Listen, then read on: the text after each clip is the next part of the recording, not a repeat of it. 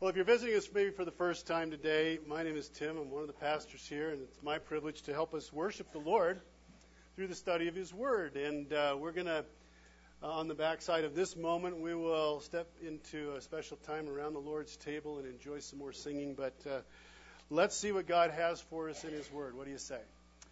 To do that, let's take our Bibles. Let's go to Ephesians chapter 2 in the New Testament. Find the book of Ephesians, if you would, please. Chapter 2, if you need a Bible today, Charlie's in the back, and he'd be glad to share a copy of God's Word with you. And please grab the little note page that's in your bulletin. Take hold of that, and we'll work our way through that together as part of our time. The setting was England in the middle of the last century. The occasion was a Christian conference at which were gathered some of the premier Bible scholars and theologians of the day. During a break, several of these learned teachers were enjoying a spirited debate about what it is that makes Christianity as a belief system unique, sets it apart from everything else. Someone suggested that what sets Christianity apart from other religions is the incarnation, the idea that God would take on human form and come and live in our world in the person of Jesus Christ. But another quickly pointed out that other faiths believe that their gods appeared in human form also, so that wouldn't make Christianity necessarily unique. One scholar suggested, well, the resurrection, perhaps the resurrection, the tomb of Jesus is empty. He conquered death. Several shook their heads saying, no, other religions claim that their leader returned from the dead as well. The debate then continued. Well, into the room walks C.S. Lewis, famous author, teacher, Oxford scholar, tweed jacket, pipe, arm full of papers, arriving as the scheduled next speaker. He sat down and he took in this conversation, which by now had evolved into a full-on theological tennis match, back and forth, back and forth. And finally, during a lull, Lewis spoke. And I won't try to duplicate his British accent, but he said, "Gentlemen, what's this rumpus all about?" And everyone turned in his direction, explaining themselves. They said, "We're debating what's unique about Christianity." And he looked at them, somewhat surprised, and said, "Why, that's easy," he said. "It's grace. Grace is unique to Christianity, to the Christian faith alone." And the room fell silent. Lewis went on to point out that only Christianity uniquely claims that God's love for sinners is free of charge, that salvation comes to sinners with no strings attached. No other religion makes that claim, he said. Well, after a moment, someone commented that Lewis had a point. Buddhists, for example, follow an eightfold path. They walk on this path. They have to walk this path in order to gain enlightenment, the equivalent of heaven. Hindus believe in karma, another said, that your actions continually affect the way the world will treat you, that there's nothing that comes to you that is not set in motion by you, by your actions. Live the right way and you gain heaven. Live poorly and you come back through reincarnation and you try again and again and again. Islam's God must be appeased through self-effort. Hopefully you live good enough for him to want you, to accept you. But you never really know whether that happens or not until you die in Islam. Unless, of course, you die a martyr in a holy war. Then you automatically get heaven. And, of course, in our day, we know all too well that leads to fanatical religious soldiers whose mission is to kill unbelieving infidels. We know that. Do that, though, and you get to have heaven. Well, at the end of this discussion, everyone concluded that Lewis was correct. Only Christianity dares to proclaim that salvation is the loving free gift from a holy God to sinful people who do not deserve it, nor could they ever earn forgiveness and salvation from Him.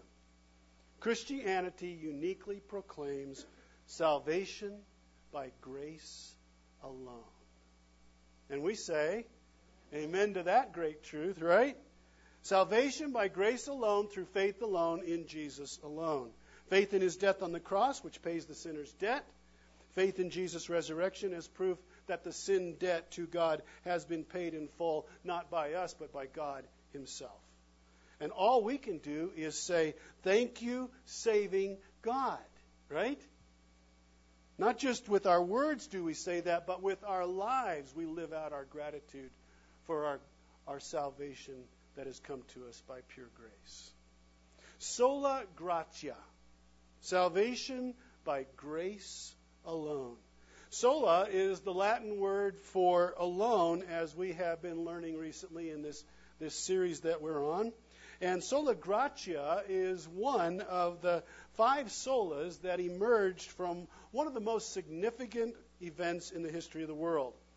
This month, we all probably got this figured out by now, this month of October marks the 500th anniversary of the Great Reformation, sometimes referred to as the Protestant Reformation.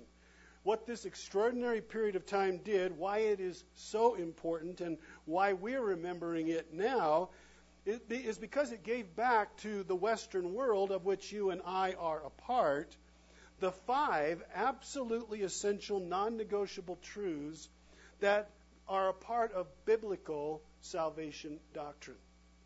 Sola scriptura, Scripture alone. Sola gratia, grace alone. Sola fide, faith alone. Solus Christus, through Christ alone. Soli Deo gloria, for God's glory alone. The 5 solas, the 5 alones of true salvation. This is what the courageous reformers of the 16th century recovered from the black hole of false religion that dominated Europe in the 1500s. Now, if you've been with us the last couple of mornings, you know that we've spent a fair amount of time in those mornings recounting and reacquainting ourselves with the historical framework of the Great Reformation. So we don't want to do that again today. But we should say, for those who might not know, that more or less the Great Reformation, the Protestant Reformation, formally took off in October of 1517, when Martin Luther nailed in writing to the Wittenberg church door his 95 challenges, his 95 pointed challenges to many of the practices and teachings that were present within the Latin Church, the Roman Catholic Church, which was the only church that there was in the 1500s in Europe. Luther, a Catholic monk, couldn't find in the Bible many of these practices, many of these teachings of the Latin Church, of which he was a part. The church, for more than 1,000 years, had said that councils and the Pope and the cardinals and bishops and priests possessed an authority that was equal to that of Holy Scripture. They stood side by side in terms of their authority. And that was dangerous. Martin Luther had become convinced that the Bible should be the final and only authority for everyone in matters of faith and life and relationship with God. The Bible had to be, Luther said, over the church, because the church itself had become corrupt, it had become false, it had become self-serving. 1,000 years, though, of this kind of religious hierarchical structure in that time, when very few people could read, had allowed the Latin Church to do and say whatever it wanted. And as a consequence, much was added to sinful human church by sinful human church leaders to what God had said. The Holy Spirit had said in the Bible, this is what God says, but the church had added a whole lot more. So much so that even the way for a sinner to experience a personal relationship with the living God had become distorted and in fact had become lost. The true gospel had been buried under a mountain of rules and duties that had to be performed by a person in order to be accepted by God. And so it became Jesus plus. Remember this? Jesus plus stuff that I do is what saves me. Not Jesus alone, but Jesus plus stuff that I do. And the reformers said no. They said no more lies. And so out of this reforming of the spiritual landscape 500 years ago came the 5 solas.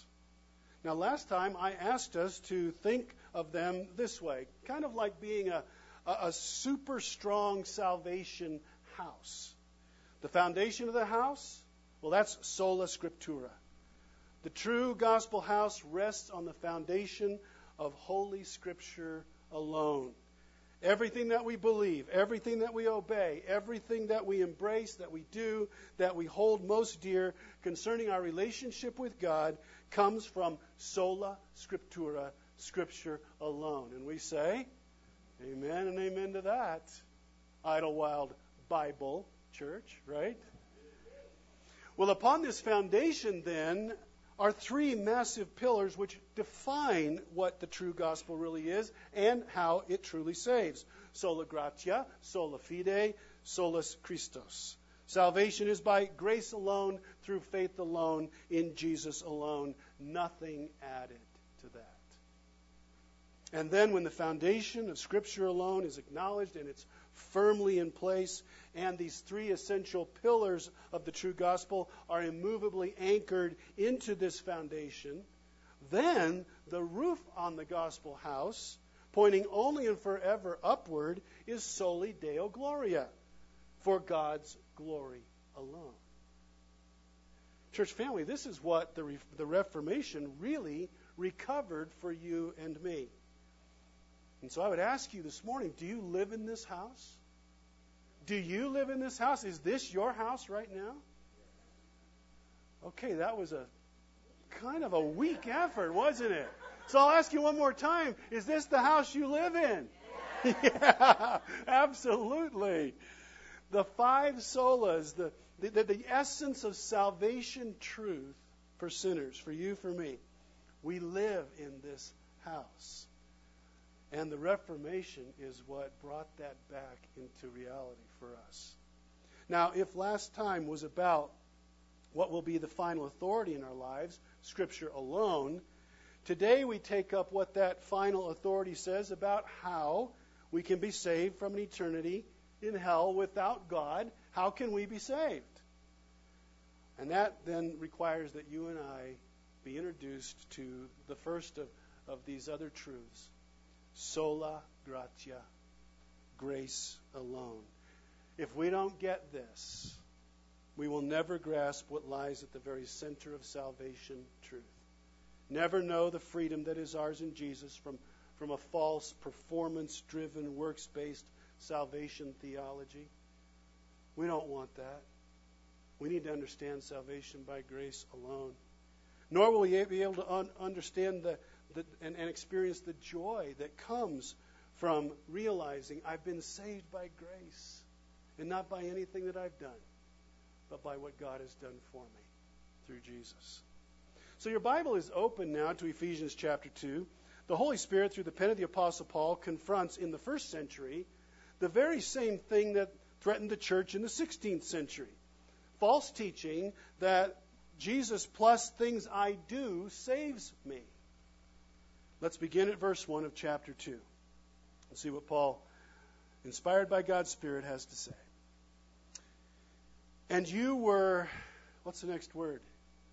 Dead. Spiritually dead in the trespasses and sins in which you once walked, following the course of this world, following the prince of the power of the air, the spirit that is now at work in the sons of disobedience, among whom we all once lived in the passions of our flesh, carrying out the desires of the body and the mind, and were by nature children of wrath, like the rest of mankind. But, aren't you glad for that 3-letter word, church?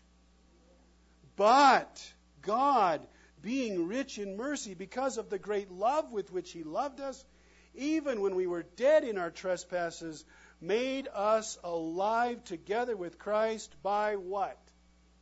By grace you have been saved, and raised up with him and seated us with him in the heavenly places in Christ Jesus, so that in the coming ages he might show the immeasurable riches of his grace in kindness toward us in Christ Jesus. For by grace you have been saved through faith, and this is not your own doing, it is the gift of God, not a result of works, so that no one may boast. And we say amen and amen.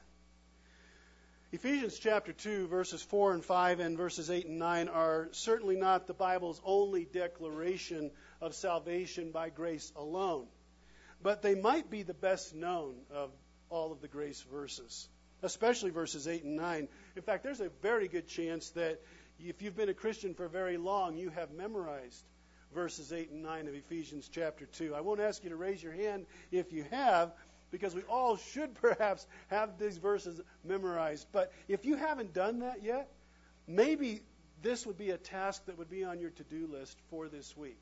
You would commit to memorize Ephesians 2, verses 8 and 9. And if you did do that this coming week, then I would ask you out at Herky Creek next Sunday if you would come up and say, Pastor Tim, let me tell you from memory Ephesians 2, 8 and 9.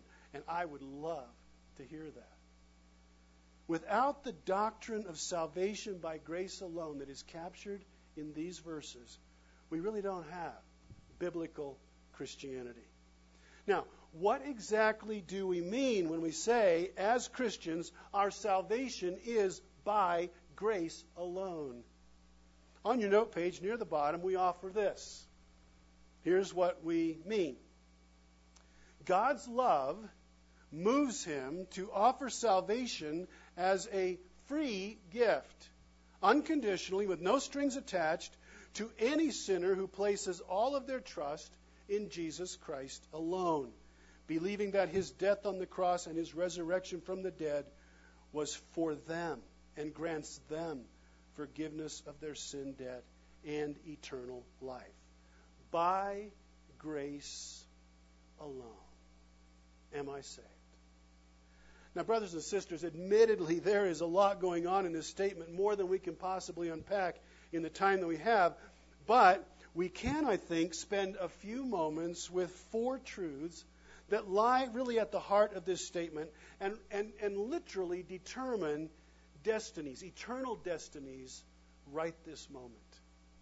It would probably be safe to say that for most of us, we move through our days without bumping up against eternity. But today, we do that. We bump up against eternity. What we do with the four truths that we're about to take a look at determines our eternities. It's really, really important. If we embrace them, we get a difference-making, purpose-filled life now. We get heaven with God when this life is done. If we ignore these truths, we have nothing but an eternity of separation from God in hell as our future.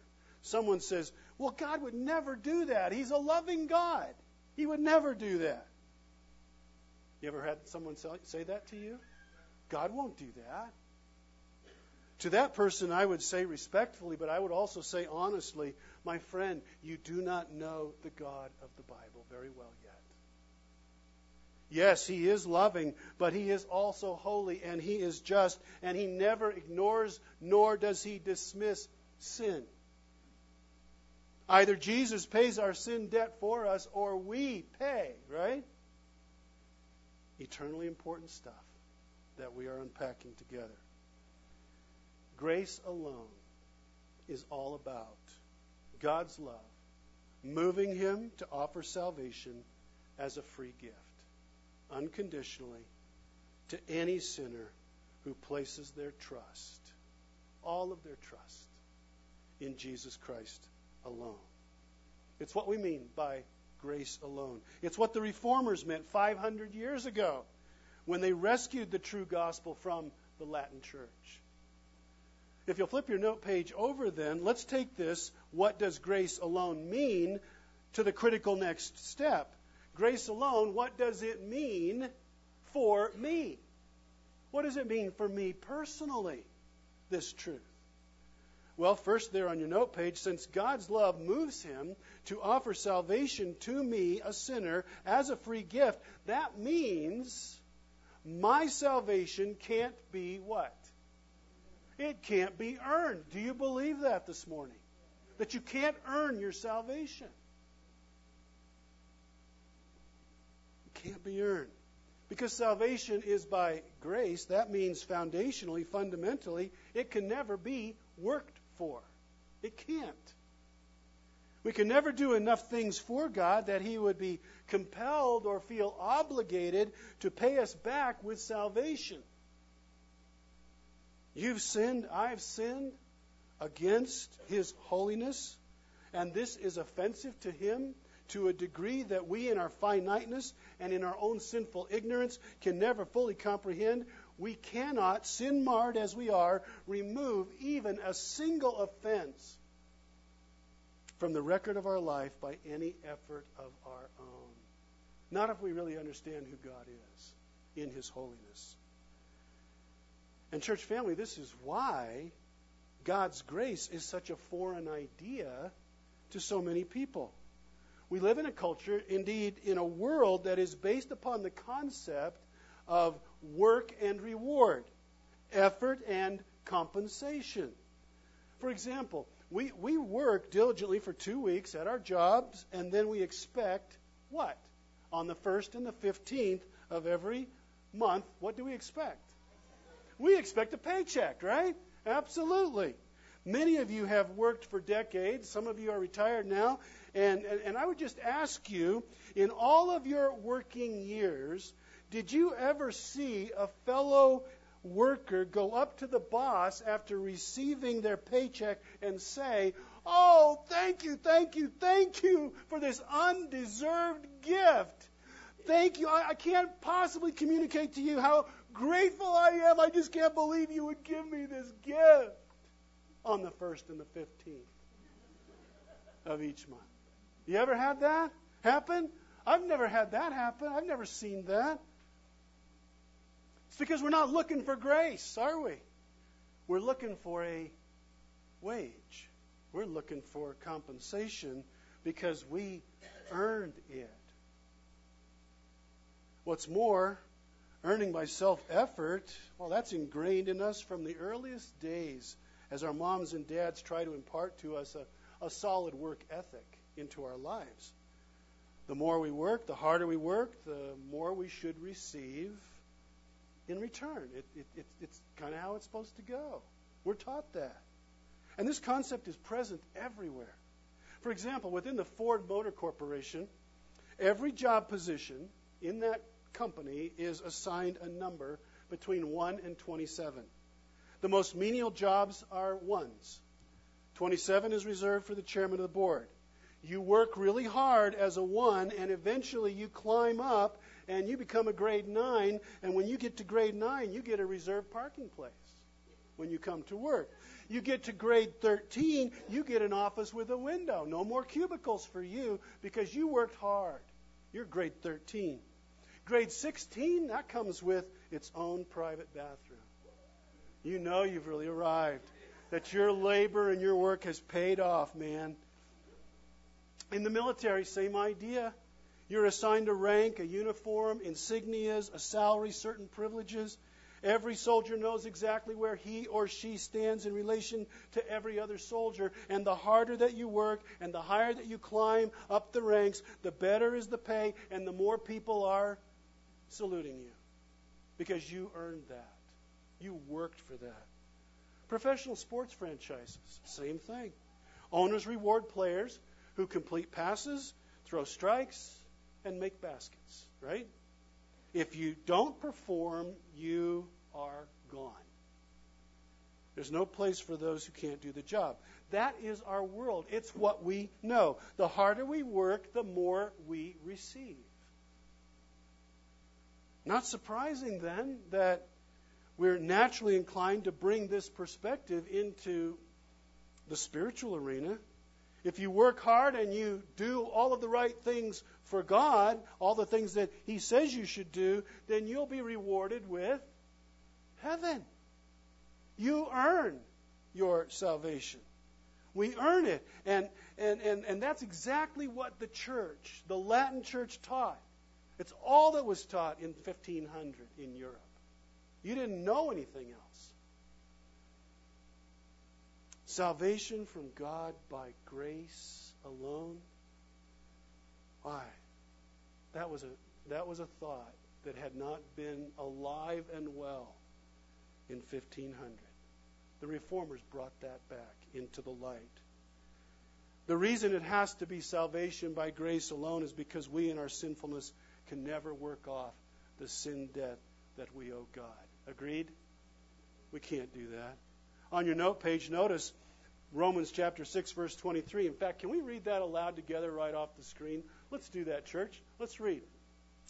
For the wages of sin is death, but the free gift of God is eternal life in Christ Jesus our Lord. Notice this verse. When it comes to sin, things work exactly like we would expect. Sin pays a wage, doesn't it? That's what the verse says. Sin earns a dreadful compensation. Spiritual death, spiritual separation from God forever. Sin pays, and it always pays on time. But salvation from God, well, it's a gift, isn't it? It's a gift. Eternal life is a free gift. And a gift is never earned. It is never compensation. In fact, the moment that a gift is taken as compensation, it's no longer a gift, right? I earned it.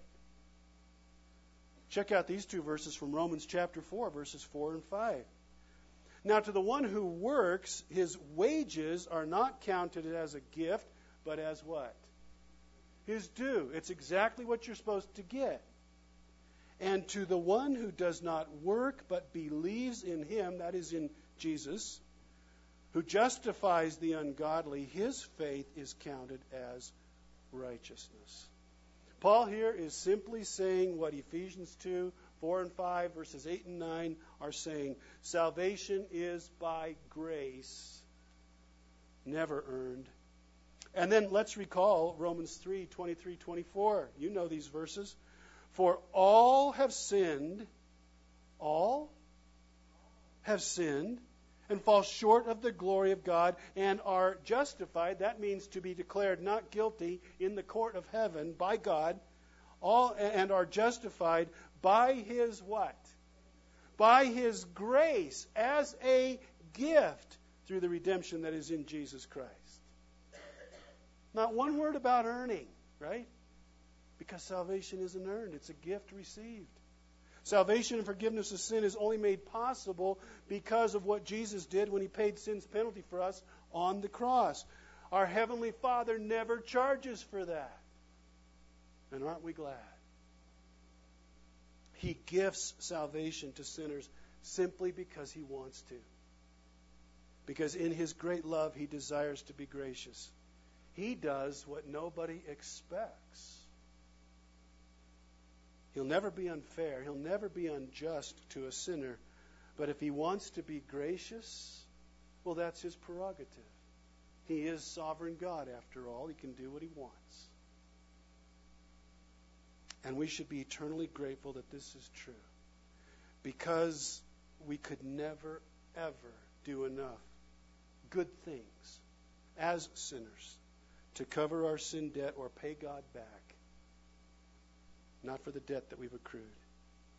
Salvation by grace alone. It's the story of getting something we did not earn. But also there on your note page, it's the story of getting something we don't deserve, right? Something we do not deserve.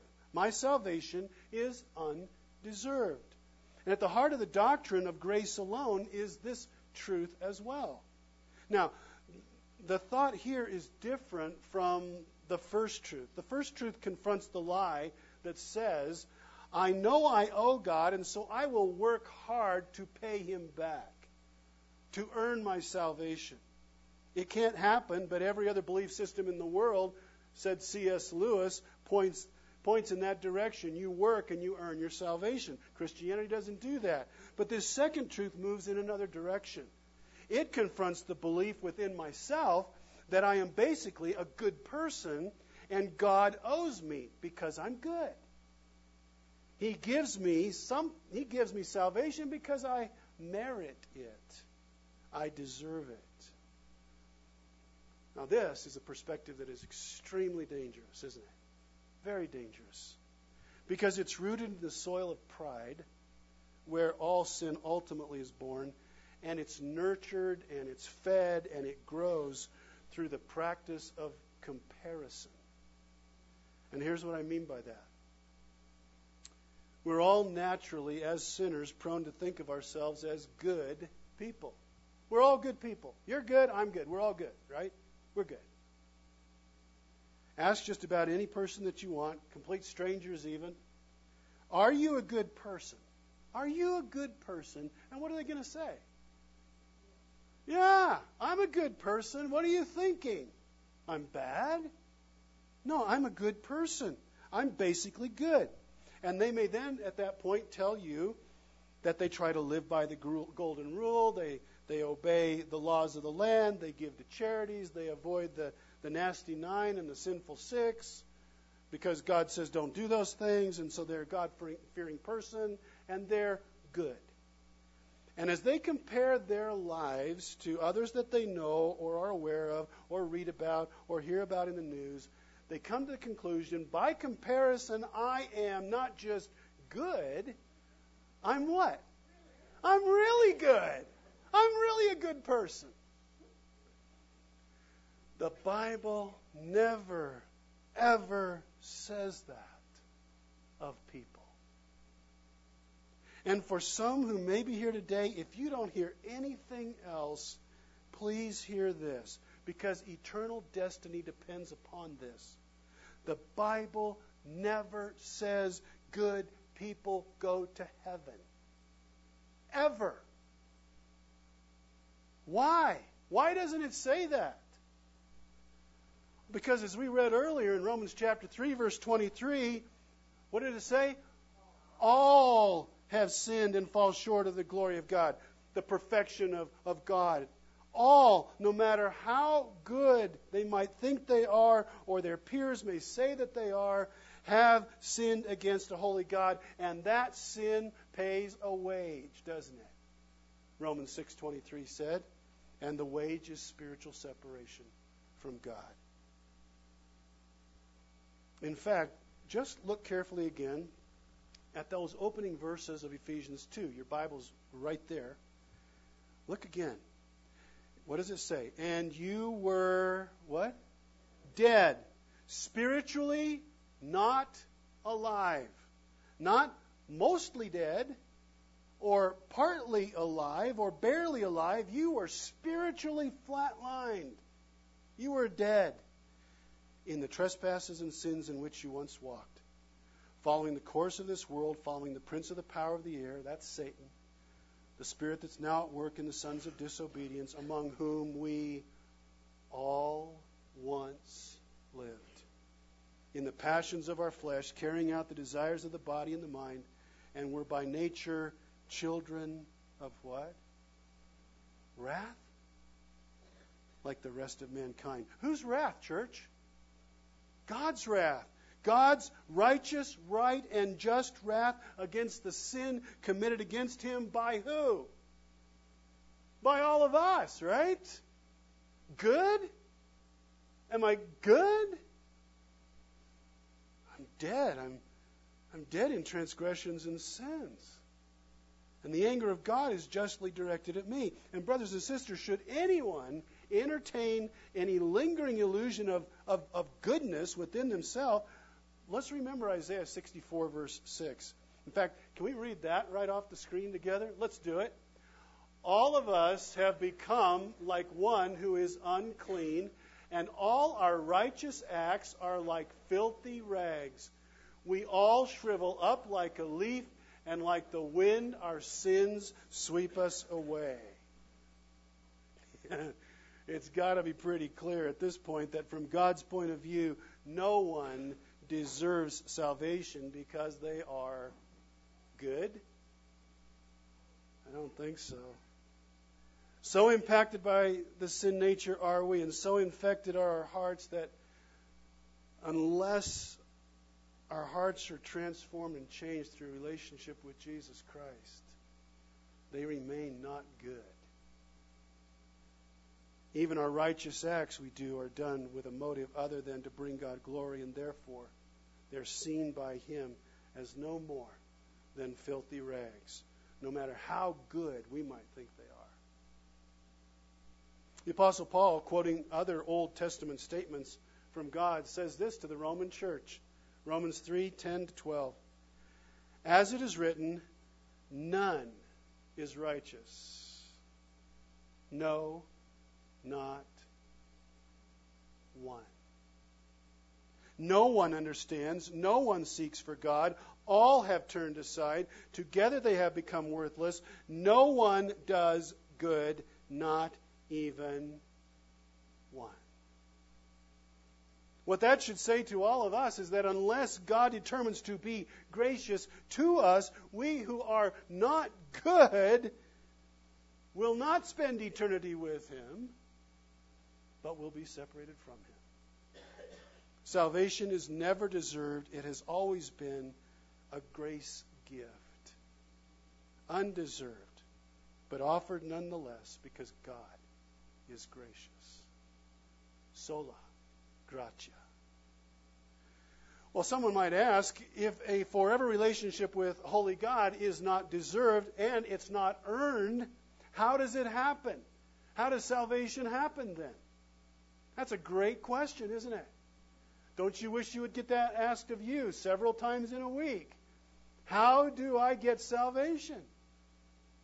It happens when I put all of my trust, all of my faith in the person of Jesus Christ and what He has done for me.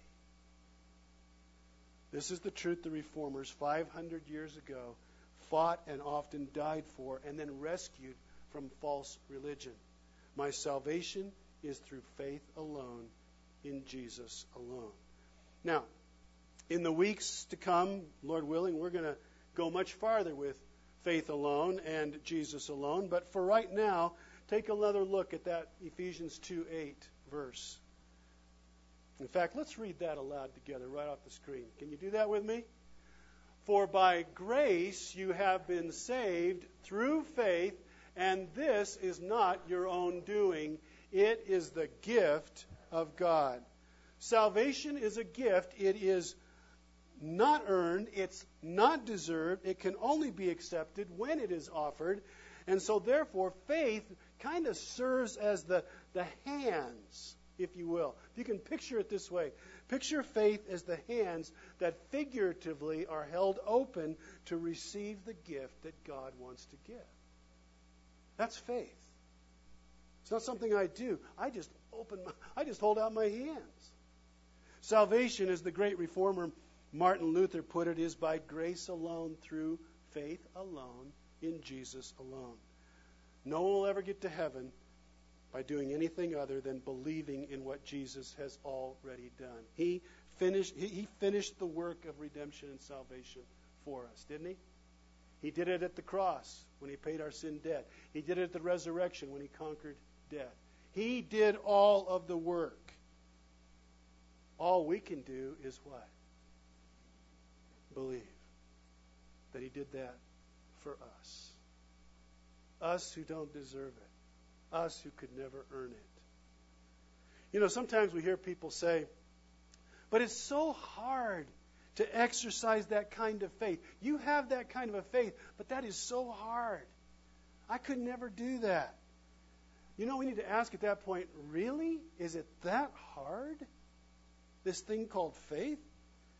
Stop and think about it. Every single person in the world lives by faith every day, right? Every day. We open a tuna fish can or a bottled water believing that they aren't contaminated with some kind of a fatal bacteria, though we know nothing about the canner or the bottler, right? We eat that stuff and drink that water in faith. We drive our cars by faith, don't we? Trusting that the other guy's going to stay in his lane, trusting that he hasn't been drinking or that he's not on his cell phone, right? Sadly, that's often a misplaced faith, isn't it? Every person's life is a series of faith acts every single day. Faith placed in things that are infinitely less reliable than the promise of salvation that comes from God. And He never lies. He says, believe and be saved. Nowhere in the Bible is that promise more clearly declared than by Jesus Himself in John chapter 3, verse 16. You want to read that aloud together? We should, shouldn't we? Let's do it together, right off the screen. For God so loved the world that He gave His only Son, that whoever believes in Him should not perish, but have eternal life. What a promise, church! Is it your promise by faith today? Have you laid claim to that verse by faith? And then look closely again at verse 8. For it says that even the faith to believe in Jesus is a gift that we get from God. We're going to get into this more next time with sola fide. But here in verse 8, God says, I will even supply the faith that you need to believe in my Son. I will give you that as well. So not only is salvation a gift through Jesus' finished work, so too is faith a gift in order to believe in the work of Jesus. So brothers and sisters, it's grace piled on top of grace for you and me. And to all in this room, I would say, have you, at this point in your life, have you opened your hands and simply received the gift that God wants to give you through Jesus Christ? Have you done that? Have you done that? Now, the reason that God has made salvation work this way, not earned, not deserved, purely a faith-received gift, is so that there will be absolutely no boasting on your part or mine ever. Not in this life and not in the life to come. No boasting. And that's the last truth there on your page. At the heart of salvation by grace is this truth. My salvation is a boast-free salvation. Verses 8 and 9, one more time. For by grace you have been saved through faith, and this is not of your own doing. It is the gift of God, not a result of works, so that what? No one may boast. You know, these days we're familiar with such terms or phrases as, this is a smoke-free restaurant, or hormone-free beef, or caffeine-free coffee, or sugar-free ice cream, which there's nothing good about sugar-free ice cream, is there, right? Right? But we're familiar with it. No fun in it, but we're familiar with it. Church family, heaven is completely and totally a boast-free place. Did you know that? No one gets there by any human effort or by any good things that they have done or are, and even the faith that we exercise to believe and receive God's grace gift is supplied to us by Him, so that no one can say, here on earth or in heaven, well, I believed at the age of 12 in Jesus Christ. You didn't believe until you were 42. I must be more spiritually inclined than you. No one will ever say that. Because salvation is a grace gift. Our Heavenly Father eliminates all boasting. He makes heaven boast-free so that the only thing that a sinner saved by grace alone will do is praise Him. And Him alone. Right? I can't think of a better illustration of this than the life of the Apostle Paul. If you know anything of his story, you know that early in his life, he had determined to single-handedly, if necessary, stop the spread of Jesus' name. He hated Jesus' name. He searched out churches. He threw believers in prison. He partnered with others in the overseeing of the death of those who followed Christ. And he believed that Jesus was a false Messiah. Until that one day in Acts chapter 9 when his world was turned upside down as the risen Lord Jesus personally met him on the road to Damascus. Remember that moment? Yeah. Here's what Paul says as he reflects on his former life to a young pastor named Timothy. 1 Timothy chapter 1, 14 to 17. And what's the next word? And the grace of our Lord overflowed for me with the faith and love that are in Christ Jesus.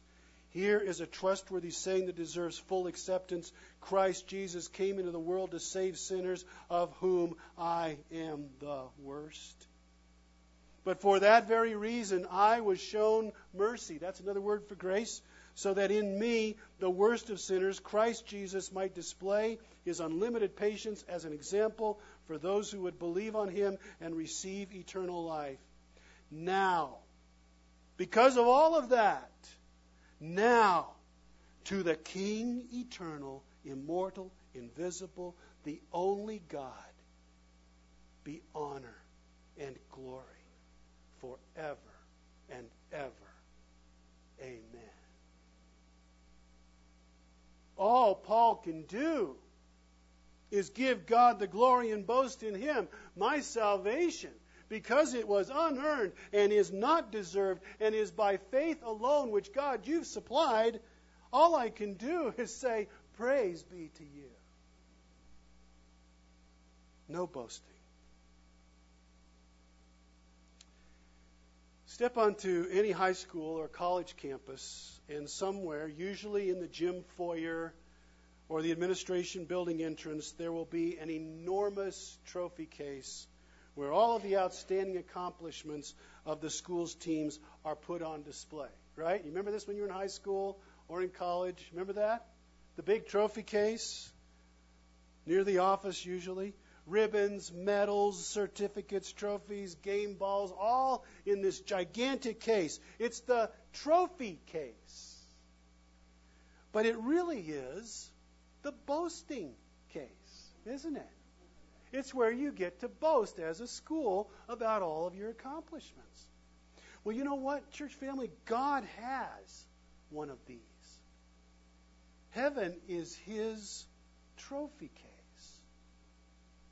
And inside, put on display for all to see for eternity, is every person who simply and genuinely believes in salvation by grace alone, through faith alone, in Jesus alone. And no sinner in this trophy case called heaven will be pointing at themselves and saying, look what I did. No. Brothers and sisters, we will be pointing at Jesus and his nail-scarred hands and his feet, and we will be saying, I am the worst of sinners, and here, by grace alone, I stand. By grace alone. And to the King eternal, immortal, invisible, the only God, be honor and glory forever and ever and ever. Amen. My question to you, to all of us today, will I be in that trophy case of grace? We will, through faith in Jesus Christ alone. Amen? Let's pray. Sola gratia, grace alone. Oh, Heavenly Father, thank you for 500 years ago, through the Reformers, recovering this glorious truth for us. That alone is pure grace. That you have preserved this truth for us in your word and brought it down to us to this moment today is pure grace. how we thank you for your grace today. In a moment, we're going to, as a church family, we're going to gather around your table and we're going to remember you, Lord Jesus. Remember your death for us. We're going to remember what it cost for us to have the salvation that we have. And we're going to celebrate, Father, your love for us in giving us your Son Jesus. And we are going to praise you for our salvation. But as we do, we will do so knowing in our heart of hearts that it's not anything we've done, not anything we deserved. It's all by your grace alone. May we honor you in that. And if perhaps today you've come into this room and you're not sure yet where Jesus lands in your life, you're not sure if you really want to entrust your eternity to him, I would just ask you, don't leave today without pressing that hard. Asking the questions. Search out a friend that you know here. Ask me, ask Brandon, ask somebody. Don't leave today without answering the question, who's Jesus going to be in your life? Today's the day and now's the time. For those of us who know you, Lord, we look forward to this moment, remembering your body and your blood, which give us life. Life now and life forever, by grace alone. And all God's people said, amen and amen.